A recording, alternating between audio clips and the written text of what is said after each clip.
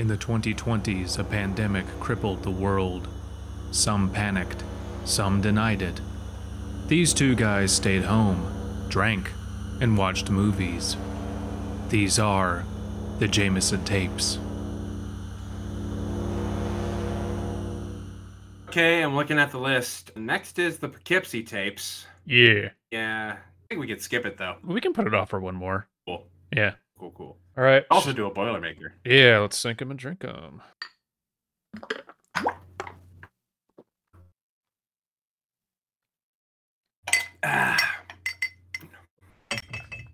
Oh. Mine was Four-Beard Irish Red and the very, very last of the Conor McGregor Irish whiskey I had. Mine was a mango cart and scotch, which actually was not terrible. I would have done rum because mango cart is rather fruity. Did not have any rum, but honestly, it was not that terrible. I wouldn't say, yeah, make this a drink, but whatever. Cool. Hey, everyone.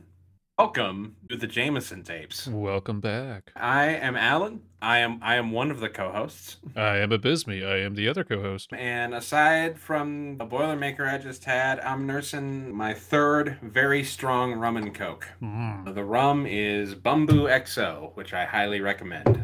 Is that a white rum or a dark rum? That's a dark rum. Okay. I'm on my third... dark Caribbean rum. Nice. I'm on my third mango cart because I just bought a 6-er mango cart, had 3 of them yesterday, having the rest 3 today. Okay. I'm feeling decently toasty right now, if I'm feeling good. Honest. Feeling good. And we also just watched a movie. We did. One that we have... We watched a movie that I have a lot of conflicting feelings about. Me too. It's the good type of conflicting feelings, but it's very, very discussion worthy. This is a movie that neither of us have seen before. Yes. And this movie was called The Last Shift. It is from 2015. And I knew absolutely dick about this movie going into it. All I knew about it, the only reason I even know about it and suggested it, was Red Letter Media was doing a review of something, not of this movie. They just randomly said, oh, also, there's this movie called The Last Shift that you should go check out. And it was tangential. And I saw that and went, oh, that actually sounds kind of fun. And that was years ago. I just, I keep bringing this movie and then not watching it. And this podcast is a perfect opportunity to watch it. So, yeah, that's how we came about this. So let's just get into it then, I guess. This is it's a psychological horror. Yes, and you and I both brought up Silent Hill a few times while we were watching it. Definitely. Yeah. Super Silent Hill vibes from the whole thing in general. And this is like 2015, so Silent Hill has not really... Did anything big come out regarding Silent Hill in 2015? I don't think so. I don't know. Not that I can think of. I think we were in post Silent Hill years at the time. Yeah. It sucks being in those years, everybody. They're not coming back. So fuck you, Konami. Fuck you so much, Konami. Yeah. Anyway, so we start off with our protagonist, who, in a change for the show, is really fucking likable. Yeah. It is. A likable protagonist in a horror movie is rare. Yeah, and I think only psychological horrors can really get away with this. Even if you make all the right, understandable decisions, it's still not enough to survive it in one way or another. But that's definitely what we get here. Yeah. So our main character is Officer Lauren, who is a rookie cop, and they are working the final shift at a police station that is going to be closed down. It's the final shift, but it's literally her first shift. She is fresh out the academy. How dare you, movie? Call yourself the last shift and then say it's the first shift. Don't foreshadow that to me. And she's on the phone with her mom to start out the film, and her mom's basically, I don't know why you're doing this, you have nothing to prove, blah, blah, blah, trying to talk her out of it. Mm-hmm. And she is indignant to the protests of her mother. Yeah. Then she goes into the old station and meets the best character in the movie. Let's talk about Sergeant Cohen. Oh, Sergeant Cohen. So she walks into the station, and There's just a dude in there we can't see because he's in the back of the room. He's just fighting the lockers. And just screaming obscenities. Screaming obscenities and fighting the lockers. And then he tells her to turn around when she notices him. She turns around and starts to walk away. He's just, I didn't say walk away, I just said turn around. Officer Simon says. Turns around, but I didn't say Simon says. You're at a red light. Everything with Officer Cohen here is fucking gold. She is so eager. You can tell she is very, she wanted to become a cop. And everything, you know, that a cop is supposed to be. And he is just on the opposite spectrum of, I've been doing this for 40 years. I am sick of everyone's shit. And I don't even know you, and I'm sick of your shit. And just, you know, kind of just eyes her up and down and just takes inventory and goes, oh boy, okay. Yeah, your job is to watch this place from 10 p.m. to 4 a.m. She says, well, why is that? Well, because come with me. This is the hazmat room. There's enough shit in here to make Chernobyl look a fucking bird shit stain on a window. And then says, nah, I'm fucking with you. And all the criminals in the city want to get into this room, and you're the only person standing in there. I'm fucking with you. What the fuck? That was good. I hope this guy's not just leaving, because he's my favorite. I know. He's great. And it got us. We weren't sure if this movie's tone quite yet, but it totally got us. And we're like, okay, well, Cohen. Yeah. And says, you know, okay, yeah, the best. Don't leave here. You need to be here between 10 and 4 until Bio Hazmat comes by. Here's my number. Call me if you need me. Bye. And he just fucks off. Just fucking splits. It's great. So yeah, the important thing is this police station is literally hours away from being closed down entirely. And it looks so there is a phone, but she is told the phone's just for show. Any and all calls will be redirected to the new station, which is already open. Yeah. So yeah, she is promised a boring night at this station.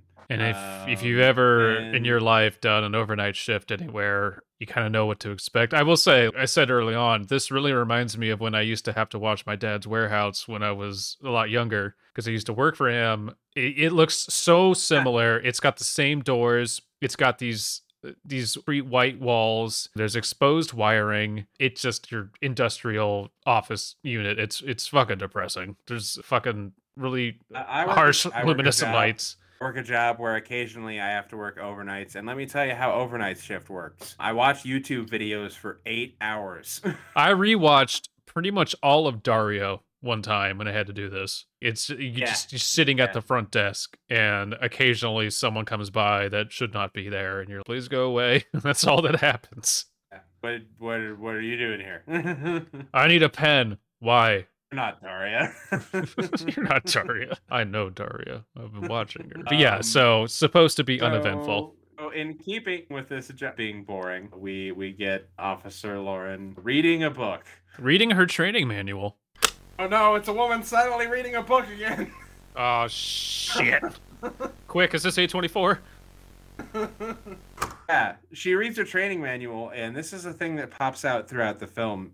She's a rookie. She seems really dedicated to the job. She is constantly quoting bits of the training manual to herself. Of her officer's oath that you take after when you graduate, I think. So yeah, they stress how boring the job is, and they do a good job setting it up. There's a point where she's just staring at a light that is blinking out. Because that's the only thing making noise in the whole building is a fluorescent light just going in and out, in and out, in and out. So we get a good minute or so of her just staring at a blinking light. And yep, overnight shifts. Right? I think at that point we're back in an A24 film. Yeah. So then Lauren receives a call at the phone that is not supposed to ring, and on the other line of the call seems to be a woman who is just having a gay old very time, much in distress. Yeah, no, not that, not having a fun time, and apparently is worried about dying very much.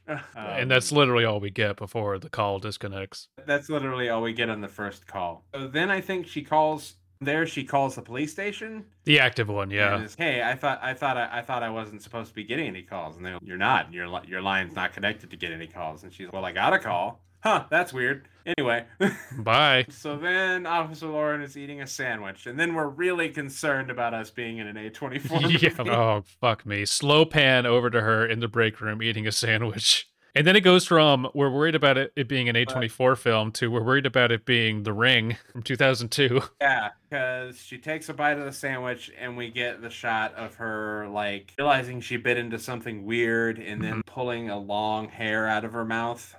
Yep, that scariest thing. Slow pans of people eating sandwiches. Oh, are we gonna do it? We gonna do it? Yup. Also liked the Ring movie. Yeah. When did The Ring come out? Say early 2000s. Yeah, it could have been even like 01 or something, but it just informed so much. People gotta stop lifting from that movie. And I will say, Yeah. if you've ever done that, it's visceral, it's gross. No one wants to bite into a bunch of human hair. But The Ring has done these things. And when the American Ring came out, I know, and obviously the Japanese Ring, Ringu, is also really good, but the American Ring had so much visual imagery that has informed most horror movies that came after it. To this day, they're still doing this. And this is just a call out to Hollywood. Stop copying The Ring. Come up with something new, please. Because it's not working anymore. No, there's this weird thing about The Ring, where The Ring is where I, as a teenager, got back into horror. Same. I look back fondly on the movie for that reason, but also it doesn't hold up as well as I thought it would. No, I mean, and it's a remake, and the grainy footage is fine. That's the strong part of the movie. The rest of it's just Ringu, essentially. But yeah, just stop copying The Ring. Stop copying Jacob's Ladder, which this movie does as well. Yeah. Just stop. Oh, Jacob's Ladder for sure. Everyone's fucking stop. Yeah, stop. Everyone. Ooh, I could. Man, anyway, I feel we have to move on, but I could talk about this for a long time. Like I said, this movie is very discussion worthy. Okay, so yes. So she eats her sandwich. She throws up her sandwich. In a sandwich. Yeah. Then she hears she hears I think it's a ring at the front, and goes to the front, and there's no one there. Leaves, actually exits the building, and then turns around. This is an important point. The doors to the front of the station are glass, but they are also very dirty. The set design in this movie is very, very on point. So there's a dark figure on the other side, back in the lobby, that we see. And my first thought is, oh God, it's the Bye-Bye Man. Oh no, it's the Bye-Bye Man. No! Get out of this movie! I was A, the Bye-Bye Man. B, I was super worried when we first saw the first glimpse of the dark figure, and it looked a woman with long hair, and I was, oh, we're just doing The Ring. We're just doing The Ring then. Yeah. It was so soon after the hair and the sandwich. Yeah, but then she walks back in, and it's a homeless man who is peeing on the floor of the lobby of the police station. He sure is. Yeah, no. A cab. That's why I'm picking here. And I should say, this building does not really represent a police station. There's a few things in it that would be found in a police precinct, but it's clear, no, this is like I said, this is my dad's old warehouse that I've literally done overnights in. It's kind of like abandoned office space and stuff. Or something like that. Yeah, but whatever. It works. It's fine. And so he's just pissing on the floor, and she's... what I really like about her character is it's never said, but it's definitely shown that she's a rookie, but she is very, very, very, very dedicated to it. She goes through all of the by-the-book procedures and... it approaches everything with, I've read the manual backwards and forwards, because she's constantly reading that training manual, and does everything just so procedurally. She says, hey, turn around and face me. Hey, I'm going to tase you. Hey, giving every opportunity for someone to interact with her. And it does the same thing with this dude. It's just this homeless dude peeing on the floor with no shoes. So, yeah, there's a homeless guy peeing on the floor, and she's, hey, get the fuck out of here. Yeah, and just shoves his ass out the door. shoves him out the door. Then she goes to wash her hands, and I think she finds the homeless guy's shoes at this point. She goes, well, she gets At least that's what she thinks. she gets the mop and bucket to clean up the piss, and when she goes back, I think she hears random more noises. There's a lot of just, she hears a noise off camera and goes to investigate. But yeah, she goes back and finds his shoes and then leaves him outside. Which I don't think is a point we ever come back to. That's a really weird scene, actually. Yeah. I'm thinking about it. It's very weird. What she assumes is the homeless guy's boots, because we do earlier get a clear shot of the homeless guy, his feet, and he's got, a bunch of scabs on his feet and stuff. Yeah. He's barefoot. And it's clear that he's been barefoot for a while. She assumes the boots she finds belong to the homeless guy, and she just sticks them outside. And, which is weird. She calls the other station for fucking everything, but doesn't say, hey, there's a homeless dude. Can someone connect me with the appropriate city services to come help him? No, it just shoves his ass outside. I don't want to deal with you. I just thought I'd bring that up because it is weird. She calls the station for everything, but it's, oh, there's a homeless dude. Not my problem. Shove his ass back out on the street. Whatever. So then she, and as is most of the plot of this film, investigates another noise. Yes, there is. Discovers a bathroom. Oh God, the bathroom, the black mold bathroom from hell. Really bad. That is an assload of black mold. You need to not be in there. Yeah. You need to not go in wherever that is. That's how you end up seeing the bye-bye man. This is actually, I think this is when the cinematography of this film, for the most part, is really, really good. They do very, very well with cuts. She goes through the bathroom, and then when she exits the bathroom, she ends up in this backrooms-esque locker room, which is very just pale yellow, and goes to locker, Sade has said locker 25, thank you, Sade, and opens it and finds a photo of what we think is her father, because it's a cop with a little girl on his back at a playground, and on the back of it says, love you, Cuddlebug, something, love Dad. And that's very heartwarming. And she does this thing where she's going to put it in her back pocket. And my first thought was, no, if you take that with you, that's going to further the plot of this indie video game that I've played 100 times. You need to not do that. And to the movie's credit, she puts it back. And to me, this is very symbolic of, I'm trying not to hold on to the past. I'm trying to be my own person. I'm trying to just be a cop. And we know that she definitely lives in the shadow of her father. And she's, it would not be a stretch of the imagination that she became a cop because her dad was, there's nothing wrong with that. But she puts it back. Right. But then we get one of the greatest shots of the film, and it cuts, and all of the lockers are open. No, see, you just triggered like a plot event, and if you take that with you, okay, good. Okay. Smart. Do not take that with you. Nothing will happen.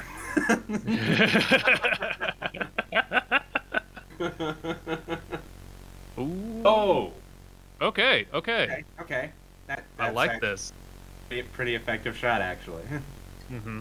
Before Paranormal Activity 3 tried to do it. Yeah. It does a couple shots this way, and it's really effective. It's really good. It's very eerie. It's not a jump scare. It's just unsettling. And this, I remind everybody, this is before a lot of the Paranormal Activity shit. This is a small film. Actually, I'm gonna look up its budget while we're talking about this, but I did not expect that. It was very, very well done. Okay, quick aside about Paranormal Activity. Yes. We have a local theater in a mall that is now closed. Mm-hmm. We had a local very, very, very independent theater that showed lots of independent stuff, and I went there one day, and there was this dude who was just, hey, come watch my movie that I'm trying to get picked up by Hollywood and shit like that. I would so That's be down. how I, before it got a major Hollywood release, got to essentially watch a very early cut of Paranormal Activity. Holy shit. Yeah, that was it. Yeah. You know what? Just go to theaters with that movie. Yeah. While we're on the topic, Paranormal Activity, the first one, is a good film. Like, in my opinion, it's a good film. It's, granted, it got just driven into the ground afterwards because it's a very easy formula to recreate. But the first one is effective. It was new. It was fresh. It was the newest thing done in found footage since the Blair Witch Project, which is just set up, cameras in your house and scary shit happens in the house. Say what you want about it. It was new and exciting. And it's so much of it, I don't know why there's a San Diego connection to that film. It's just they filmed in North County and they were like, yeah, we got this nice big ass North County house and we'll hire just random people off the fucking street and do it. And it was a very special small thing for that first movie. But no, I really Paranormal Activity one. I can't get the budget for this movie for Last Shift. I'm trying to find it because I bet you it's small.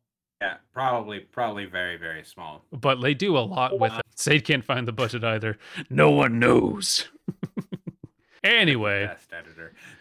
Really, though, Sade is the best producer editor to have. Okay, so, yeah. From there... Oh, we get another call from Monica. Yes, we get a call. We get another phone call from the girl in distress who sounds very, very distressed about the people trying to kill her. And during this phone call, we get her name, which is Monica. We get her saying she believes she's on a ranch. Which we decided was the Hidden Valley Ranch. Which is where they make all the salad dressing. Ooh, but again, I think she calls the police station again here, and they're just, yeah, that's weird. That's weird. Too bad. And maybe it was this call or the next call, but at this point, as someone who works a job where I regularly, on occasion, get to transfer people to the police, I'm just, transfer her to the actual police. Yeah, little bit of a inconsistency there. You can transfer calls.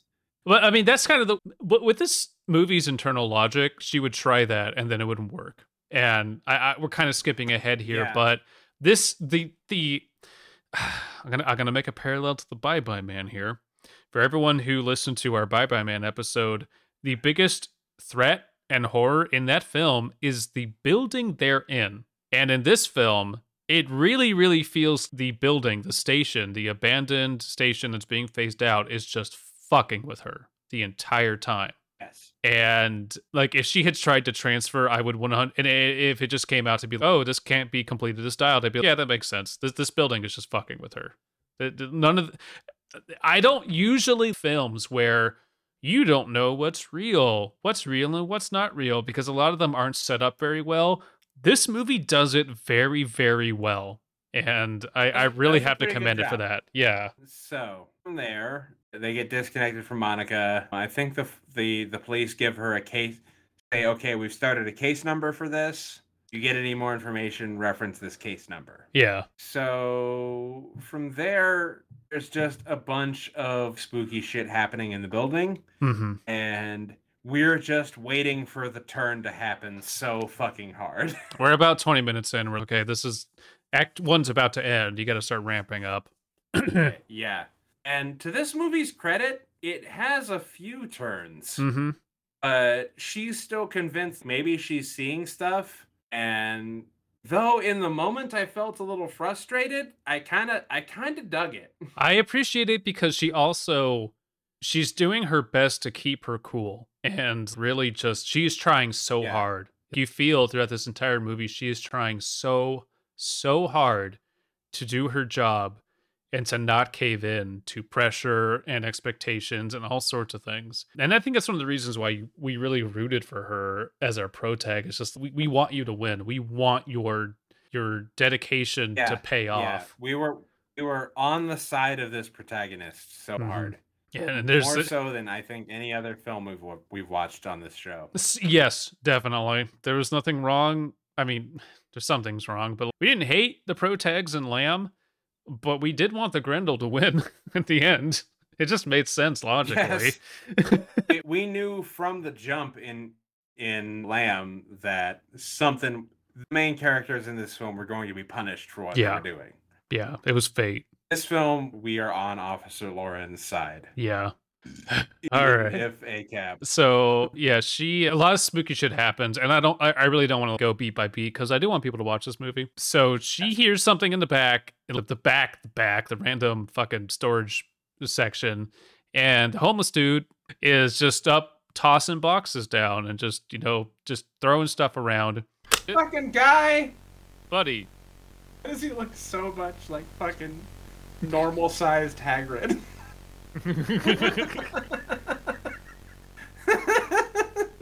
You're a policeman, Harry. She goes up and I think batons him. And doesn't tase him yet, but batons him, takes his ass to holding. And this is important because at the very beginning, Sergeant Cohen said, "Don't go back to holding. You do not need to go back there." And that was foreshadowing, obviously, but she did it. And it has consequences. There's setup and there's payoff for holding. And I thought that was really good. But yeah, just shoves his ass in, and then the door closes behind her. And then our turn happens. And this is kind of where we thought the turn was. And yeah, okay. Sage just brought up a point that I was about to say. I thought we were going to get payoff for why that dude was looking through evidence and shit. We didn't. Well, here's the thing. The movie has a very cleverly built-in logic. Is the homeless dude even real? Or was it just an excuse to get her into holding and to tempt her and to be, are you going to turn into the cop that you don't want to be? Are you going, because when she's reciting her oath to herself, it's, I'm going to protect the innocent. I'm going to be aware of the welfare of others. And this building is constantly just fucking with her and tempting her. And I assume, other than Cohen, that everything she encounters in this film is not real. And it's just a hallucination. Also, just Aid, who anyone listening to this podcast assumes is a silent ghost. Right. So she gets locked in holding, and the lights go out, and there's voices on either side, and she drops her flashlight, and it gets picked up, and she's talking to what she assumes, and we assume, is the homeless guy holding it up. It's not him. He's in the corner. Something else is in there with them. It's actually another great shot in this film I wanted to point out. Yeah. She assumes it's the homeless guy. We assume it's the homeless guy. She's talking to whoever's pointing the flashlight at her, and then she looks over at the homeless guy, and he's still just fucking unconscious on the ground. Because she tased him prior to get him into the flashlight up. I would be very happy if this was just Cohen fucking with her the entire time. Yes. It's her first shift, but his last shift, and he's just like, I'm gonna mess with the rookie. From 10 to 4. I'm gonna bang on all the lockers. You'll never beat me in a fight, lockers. Yeah. That is not the homeless dude. And I was, oh, shit. Oh, damn, this movie's good. Okay. Then whoever's holding the flashlight, we hear a little bit of a female voice who's saying, I don't remember the specifics of this. It's just, it alternates between I'm scared, oh my God, and then it becomes more sinister of, hey, I'm going to kill you. Do you want to get out of here alive? Which makes more sense later on when we have more reveals. But it's a disembodied voice, again, toying with her. Yeah. So eventually, I think flashlight drops and she picks it up and we get kind of a little jump scare shot of some kind of monster wearing a hood on their head. Yeah. The door to the room unlocks and she's out of the holding cell and she just leaves normal-sized Hagrid in the room. She gives Officer Cohen a call. And she's, hey, this building is haunted. It is haunted times. There are ghosts and this is haunted. It's not actually what she says. She says she thinks she's seeing things. Oh. And Officer Cohen says, well, if you're not cut out for this job, maybe you should just hand in your resignation. I thought you were a good cop. Your dad was. And she's, no, I'm a good cop. My dad is. And I'll see you at next shift. And again, that probably wasn't Cohen. She probably didn't even call Cohen. Maybe it was, maybe it wasn't. There is no goddamn way of telling, really. Nah, with this movie, the way it's set up, maybe not. But I am saying it right now. I'm watching this movie again after this recording. Yeah, it's definitely got rewatch value. I don't know if we want to cut back to it, but when she calls Cohen and he's just, what? It's just immediately not here for this call. Is the building on fire? No. Are you in trouble? No. Then why are you calling me? Because he had previously said, if you need help, call me. And that's why I think it wasn't even Cohen. I think it was just the building fucking with her. But oh man, we had so many good Cohen jokes. Oh yeah, that's interesting, and yeah, it one of the reasons I want to rewatch this movie. Owen and his blonde mustache. Love Cohen. So yeah, Officer Lauren was understandably freaked the fuck out by what happened, but she calls Officer Cohen, and Officer Cohen's at her, and she's nope, I'm fine. You know what? I'm a police officer, and I will handle this. So then she hears a noise and goes out to investigate, and this is when we meet. Pardon me. I wish we got a running burp counter for this series. Oh yeah, that'd be good. Because we are very unapologetic about burping on mic on this No, show. this show is movie reviews and drinking. There's gonna be burps. Make no apologies for that. I have listened back to the 3 episodes that are out now as of this recording, and it tickles me a little every single time we burp on mic. Yeah. So Officer Lauren goes outside, and there is presumably a prostitute outside. Don't know if this is a ghost prostitute. It's hard to tell because prostitute exists purely for exposition dump. You're getting exactly to the point I was wondering. Was she real or was she a ghost? I don't know because she's out back and she's just hanging out there. Kind of, you know what? I don't know. Because, okay, if she's a streetwalker, you need to be on the street at a corner. She is away from the street. I am erring on the side of ghost. Yeah. For, our prostitute, whose name is Marigold. Officer Lauren goes out back of the police station, and there is Marigold having a cigarette. And Officer Lauren is just, hey, you can't be doing what you're doing out here. And she's just, okay, is it cool if I finish my cigarette? And Officer Lauren is, yeah, okay, whatever. And then Marigold says, hey, I was here the night it happened, and tells the story of Brain. The Payman family cult murders. The Payman family, who are the Mansons, and how they all hung themselves in their cells. Oh god, there's a lot because it's an exposition dump, I said, but there was a Manson-esque family this cult. This is 100% the biggest exposition dump we get in the film. And I remember myself saying, I don't like that dump, but I also don't know where else you would communicate this information with the way the film's set up, so whatever. Yeah. But basically, there was the Paymans, and they had a ranch where they were killing young girls. They get arrested. Everyone thought that they all got killed on the scene, but the police kind of kept that hush-hush, brought the members back to this very precinct that Jessica is in, and they hung themselves in the precinct by their bed sheets. And they were singing a song, and there was a lot of screaming, there was evil everywhere, blah, blah, blah. And then the prostitute promptly leaves. And we don't get oh my god, she was there, and then she's not. She just leaves. So who knows if it's ghost prostitute? Oh no.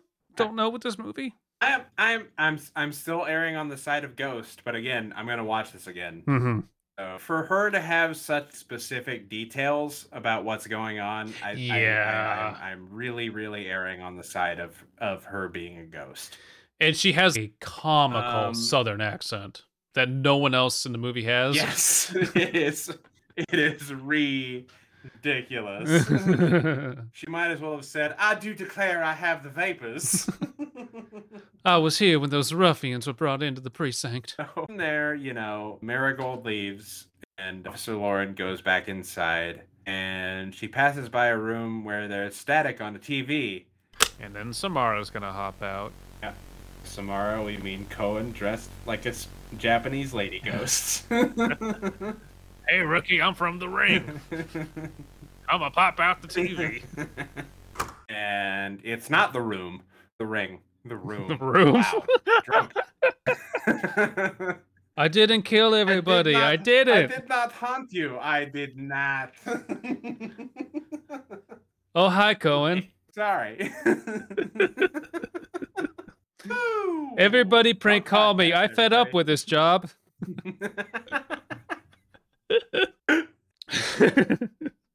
Okay.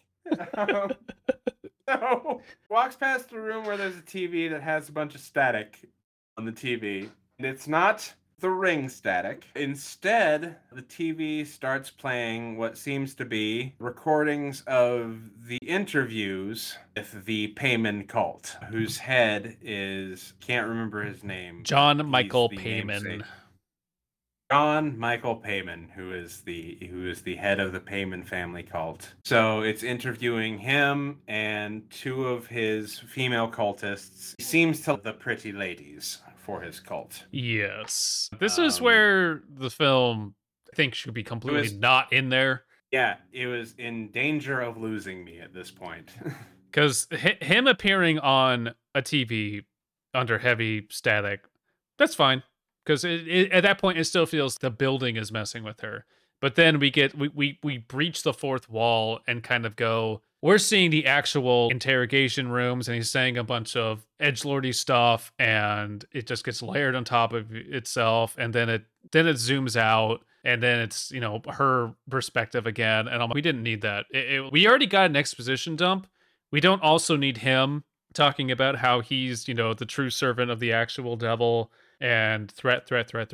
I get that it does communicate at this point that anyone that he sets his eyes on, he will make them pay, he will make their descendants pay. And that does come back, so there is internal logic. But that could have just been communicated briefly through him, through a staticky TV, to her, and that's it. But it feels like filler. We just have this very early aughts, you know, edgelordy, I worship the devil interview. It's just, it didn't need to be in there. You say edgelordy, and we arrived at this, I think, at this point, and then around the end of this movie. If this movie was directed by an edgy 15-year-old, every bit of it makes sense. Yeah.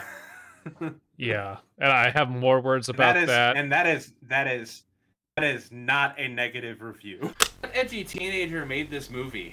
Because I kind of want to buy them a beer. I'm sure they're not a teenager anymore. No. Because we were the same when we were that age. But I have more words about that. But we'll get to that. We also get something from two of his attractive female cultists. One of them talks about how pretty she is. One of them, while talking about John Michael Payman, fucking smashes her face against the table and breaks her nose. Cool. And it's fine. She says, if you beat someone with a baseball bat, they don't even look human anymore. The human body has so much blood in it. all I could think about while watching this was from the perspective of the actors, and this is actors making a fucking meal out of the instruction they've been giving. Yeah. This didn't need to be in the movie, in my opinion, but whatever. It didn't need to be, but it didn't ruin it entirely. I was still on board after this point. Because we do get back to Jessica. Yep, we get back to Officer Lauren. Okay, right after the video cuts out, there are chairs. There are chairs. There's chairs in the room she's in.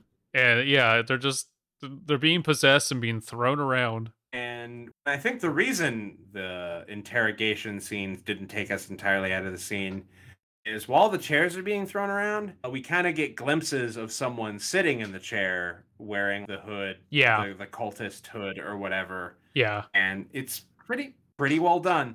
It is. I don't think there's really much of a jump scare in this movie, and I really appreciate that. It's just things are in the background, and they mean things. No real, and then one of the chairs just fucking hockey checks her. Which is fine, and it was much better than the weird interrogation footage we had immediately prior. Yeah, she gets hockey checked by one of the chairs and gets knocked over. Before she has time to even think about reacting to what just happened, she hears the phone ringing in the other room, and she goes to to answer the phone, and hey, it's Monica again. And this time, Monica, I think, gives a last name. Young. Yeah, Monica Young. So Monica gives her last name, and Officer Lauren is trying to instruct her to get away from there as fast as she can. Something to that extent. We have numerous Monica calls, and they kind of don't mean anything after a while. Calls, and I'm trying to keep straight which details get revealed in which Monica call. But I think this is just where Monica gives her last name. Yeah, it doesn't really matter until the last call. But Officer Lauren calls dispatch again and says, "Hey, I got her last name." So they know that, and they're looking into it. as much as they can. They're looking for the place with all the salad. Anyway.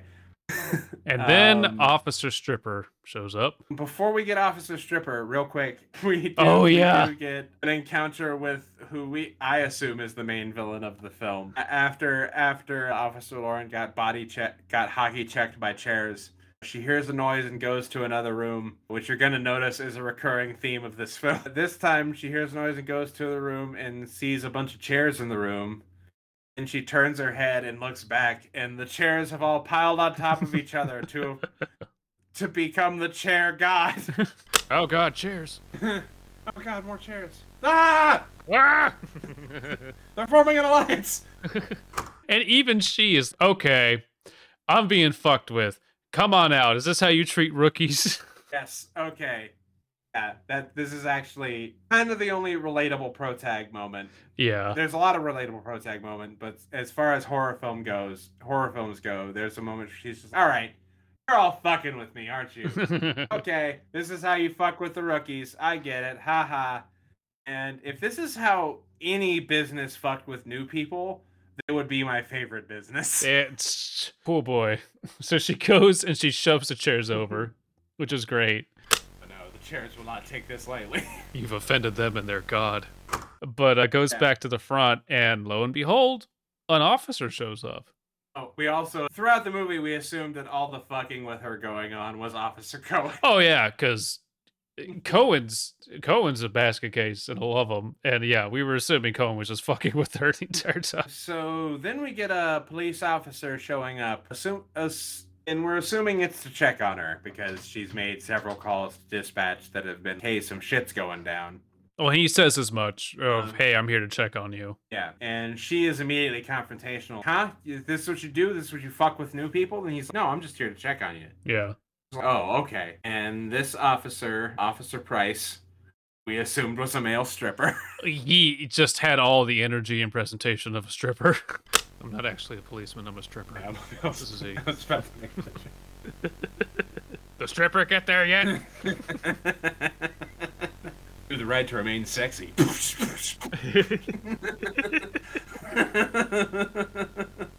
Not a bad looking dude. No. But he's very reassuring from the moment he shows up, and he's just going to check on you, and they kind of flirt a little bit too. A little bit, yeah.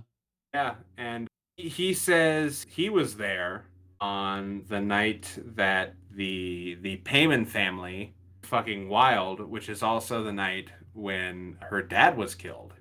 And this is the point in the movie where you connect a lot of dots, not just about the story, but a lot of the themes. Her dad was killed on the job, saving the girls who were abducted by the Payman cult, and multiple officers were killed in the exchange.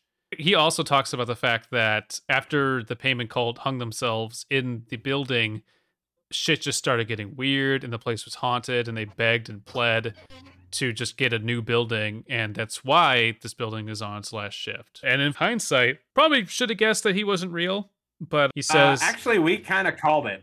Did we? I don't even remember. Oh, no, you're right, we absolutely did. Right after he told the story, we were... Anyway, you're a ghost. You're a fucking ghost. Yeah. Are you a figment? Anyway, I'm also a ghost. Oh, yep. Damn. All right. Well, we were right. This place is fucking with you. I love it. Then in a very, very great shot, he's like, hey, well, call me. I'll come by anytime. Turns around, giant gaping hole in the back of his head where he was shot. And leaves, goes behind a wall, does not emerge from the other side. Not real. And it was very, very well done because this is kind of the only stress relieving moment this entire film has. And then it just ends with, nope, you're in Silent Hill. And it really, 100% in Silent Hill. And really, in Silent Hill, not to explain an entire franchise, but Silent Hill, what you experience in Silent Hill, you bring in with you. And Jessica has a lot of feelings and angst and existential crises about, that her father was taken from her too soon, and it was in the line of duty, and she wants to be a cop, but her mom's saying, no, that's how your father died. Why would you also do this? A lot of the conversation she has with her mother in the very beginning comes back. It's a very, very powerful, well-constructed moment in the film. Probably, if I had to, be a film critic about this shit, I would say this is the best part of the film, but a lot gets revealed. And we were very, very on board with the film at this point. Yes. So, yes, I was 100% okay. I get this. I'm in. I don't want to super scene by scene this, but just more happens. We get more Monica calls. We get more spooky shit happening. I really want people to watch this. I don't want to give away everything. The next important thing that happens is a dispatch from the active office calls and says, that Monica you keep talking about, she's been dead for a year. Literally, you're getting called by someone pranking you, something's up, but you're talking to a ghost. We have more interesting footage, more scenes. I could visit this next point. I don't want to. I really want people to watch this. But the important thing is it all kind of comes to a head and people break into the precinct, and she finally, after all this, has to take out her gun and has to start shooting people and defending herself. Actually, okay, before that, there's one thing before that. We did not adequately explain a teen coming in. Yeah. That is important. Yeah, I guess we have to back up. The reason she is still on site and not a regular security guard is because a hazmat team is supposed to come to the site and dispose of all the evidence that they have left over that is gross. Yeah. It's gross shit that no one wants. There is one scene. I guess we have to talk about this. Basically, she hallucinates and gets knocked out by a baton and wakes up in an interrogation room on the other side. And one of the former cult members is being, I'm crazy and we're devoted to things. And you don't know if I'm real or not, blah, blah, blah, blah. And has her gun and shoots herself in the head. And a bunch of stuff happens. But she, I think that really happened. A former member of the payment cult shot herself? If we're delineating between the things that happened and didn't happen in this film, I think maybe that might have actually happened. Well, because every other bullet she shoots up until the end is a ghost bullet. So that's the thing. Yeah, it happens and there's blood all over it. And she takes the bloody gun and carries it with her and it still has blood on it. But everything that happens inside this building is suspicious. You can't trust it. Maybe that did, but the cult member who shot herself looks the same as she did the day all this shit went down. So I still think that's a ghost. I don't know. Really, with this film, you do not know. But that all happens, and then people break in, and they don't even seem like cult members. They seem like people who just want to continue the cult, and they want to perpetuate what was happening. And she just starts lighting them up. And immediately we were, oh no. I know where this is about to go. Oh, are the bio people going to show up and she's going to accidentally shoot them? That's my guess. I hope not. I'm rooting for our girl here. Oh no. No, yep, I think that's exactly what's happening. Oh boy.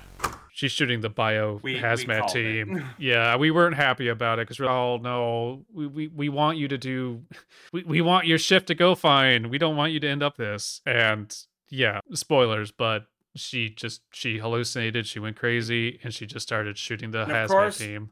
Of course, we finally decide we like a protagonist and this shit happens. Yeah. There is a lot of tragedy in here, and it's very well earned. But at the end, she shoots a dude who she thought was a cult member, and then she gets shot, and it's Sergeant Cohen. She's, what happened? And she turns, and it's a dude in a hazmat suit. Fucking Cohen. He starts calling in help, officer down. God, yeah. It's just, it ends with this. Jessica is a tragic character. She got caught up in, this is my interpretation, of course, but she got caught up in the idea of her father and what her father went through. And maybe she has some vengeance in her that she wants to exercise. And this is what she's taking into Silent Hell House. And it's just kind of this thing of, you can't avenge your dad. What happened, happened. What exactly are you looking for? But then it's kind of offset with this weird, the cult people are actually demons and they've been manipulating her. And at the end, they're, yeah, now you're one of us type of thing.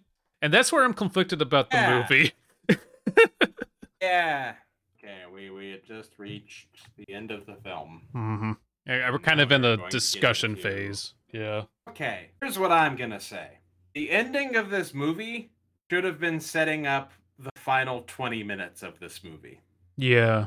I think her realizing she killed those hazmat dudes and Officer Cohen showing up and taking a shot at her. I think maybe Officer Cohen shows up a little later and her realizing she killed those hazmat dudes should have led into more movie. It could have. However, Could have, but I'm curious to hear what you think. the problem is they leaned in Act 3, they leaned so much into there's a cult, and they say that we're not Satan worshippers, we're cooler than that. We're not like other Satan worshippers. But there's so much about how they possessed everything and they haunt this, and they're gonna come after everyone and their families and everything they love and all this stuff. So you can't not have them appearing to her after she's dead with goofy contact lenses and fake filed down teeth and just all this stuff. All this just extra stuff that they don't need to put this unnecessary hat on a hat. They could have done that, but Yeah. the problem is there's just too much extra crap in there that shouldn't have been. And I don't know if I've ever done my Sinister rant on the podcast. I've definitely done it on other podcasts we've done, but to be very brief, Sinister is one of my favorite horror movies. We had discussed it. You were gonna get to it eventually. Yeah, Sinister. Half of that movie is a really, really good grounded horror movie of a crime author, a true crime author, just plumbing the depths of his profession and getting really too deep into it and depressed and alcoholic and neglecting his family and going crazy because he finally finds this 8mm footage that is just horrific and he can't take it. And it's a wonderful depiction of a spiral, a downward spiral. And the other half of that movie is Bagul. So that's kind of what Bagul. that's what the end of this movie is. It's not as bad as Sinister in that respect, but there is just like, you didn't need to do that. This movie was horrific and tense enough without everything extra added in. And the ending, well, I'm going to say right now, this movie, people should watch this movie. There is that element to it. I wish it wasn't in there, but, you know, it's not so much of a detractor to sour the rest of it. Yeah, no, I 100% agree. I think her getting shot up was disappointing, but it made sense. But from the moment we get the shot of sharp-fanged Payman with his sexy cultist ladies, I think, I was expecting maybe not the credit to cut and just hear Down with the Sickness. It really felt that. Yeah. This was a 2015 film that felt we were back in 2002. In looking up other stuff about this movie, the posters, some of them are The Last Shift, and there's a girl climbing on a wall, and there's a pentagram in the back. I'm like, that's not what the movie is about for 95% of it. This is terrible advertising. But if I had saw that, I wouldn't fucking watch this movie. So it probably feels like studio meddling or maybe something of just going, no, you need to have a satanic cult in it. Yeah, but I want to tell a story about a person's last shift and their obsession with their dad and, you know, all these interesting themes. No, there's got to be a satanic cult in it. Like, okay, we'll work that in. You know, it happens. Okay. But we're keeping Sergeant Cohen. Yes. I love Sergeant Cohen so much. You can't take that blonde mustached wonder out of the film. Unless you've got more to discuss, I think we can move to the drink of the movie. I think so, and I'm curious to hear your thoughts. I got to think about this. Okay. This is a tough one. What's a drink that starts out promising but ends kind of disappointingly? It has to be a drink that you take a long time to finish, because this is the last shift. This is a long 10 to 4, man. That's not a fun work shift. It's late.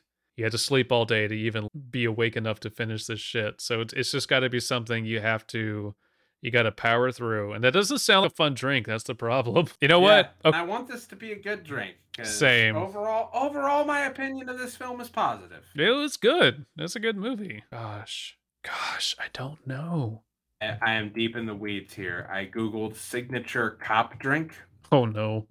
And I am now looking at a link called 7 Recipes, 7 Drinks for the True American Patriot. Oh no. Okay. Oh, Okay. no.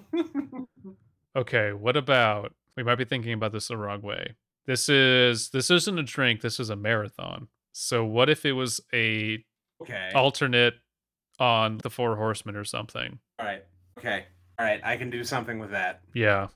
You need 3 really pleasant liquors that work well together. And an ending that is just really disappointing. Okay, so it's bourbon, whiskey, scotch, tequila. Bourbon, it's a good bourbon. A nice bourbon. I've had a bunch, but of course it was all at this amazing barbecue joint that is in Northern California, and I can't go there anymore. It's a good bourbon. If we're talking good bourbon, I always go with Woodford Reserve. Yeah. No, I'll agree with that. So Woodford for the bourbon. Whiskey. Do we want a good whiskey or Yeah, a no. good scotch? We want a or- good whiskey. We'll do a good whiskey and a good scotch. And I can definitely supply the scotch. But the good whiskey, we could do a Bushmills. Ooh, that is a good call. Yeah.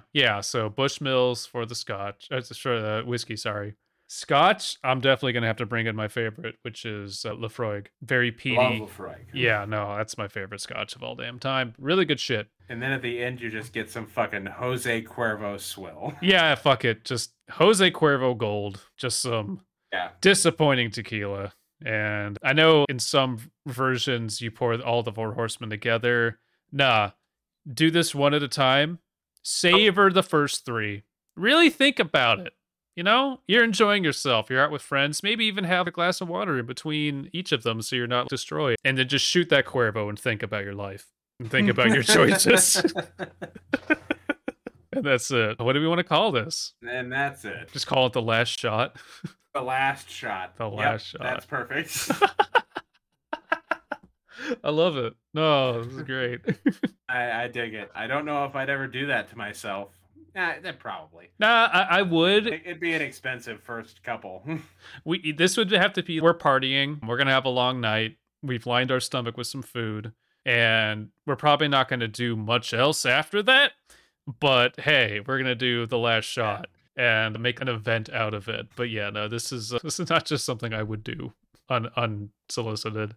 Oh, Okay, that's the last shot, everybody, and that was the last shift. And I've kind of got a list going now on Google Docs of movies we bring up that we recommend, but also movies we watch on the show that we recommend. And I recommend this. Yeah, me too. It's got some flaws, but overall, it's a good, captivating piece. It keeps your attention. There is no real downtime in this film that I felt. There's one kind of weird stop, just please stop, but it gets back to the action fairly quickly. And I recommend this. Okay. Well, that being said, I've got about half a rum and coke left here in my hand. I think I'm just gonna down the rest of this motherfucker. Woo! I'm out of alcohol. I have to go get more. Oh, well. And from there, I think for the most part, we can call that an episode. Absolutely. Thank you for all of your support. Continue to hit us with questions, with movie recommendations. Use the hashtag Jameson Tapes to spread that shit around. And thank you for joining. And if you've got any questions you want to ask us, doesn't even have to be about any of the movies we're watching. Could be about drinks. It just could be about other movies. If you want to shoot those to us, go right ahead. Please do. Any excuse you can give us to hang out and have a few cocktails together, and we will take it. Well worth it. Anyway, do you want to watch the Poughkeepsie tapes next time? Yeah, maybe. I don't know, probably. Anyway, bye.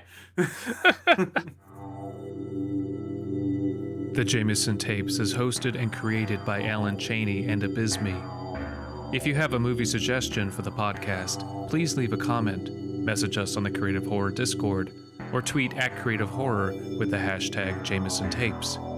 Creative Horror is a network of creators working together to build a constructive community of horror fans. Please visit us at creativehorror.com.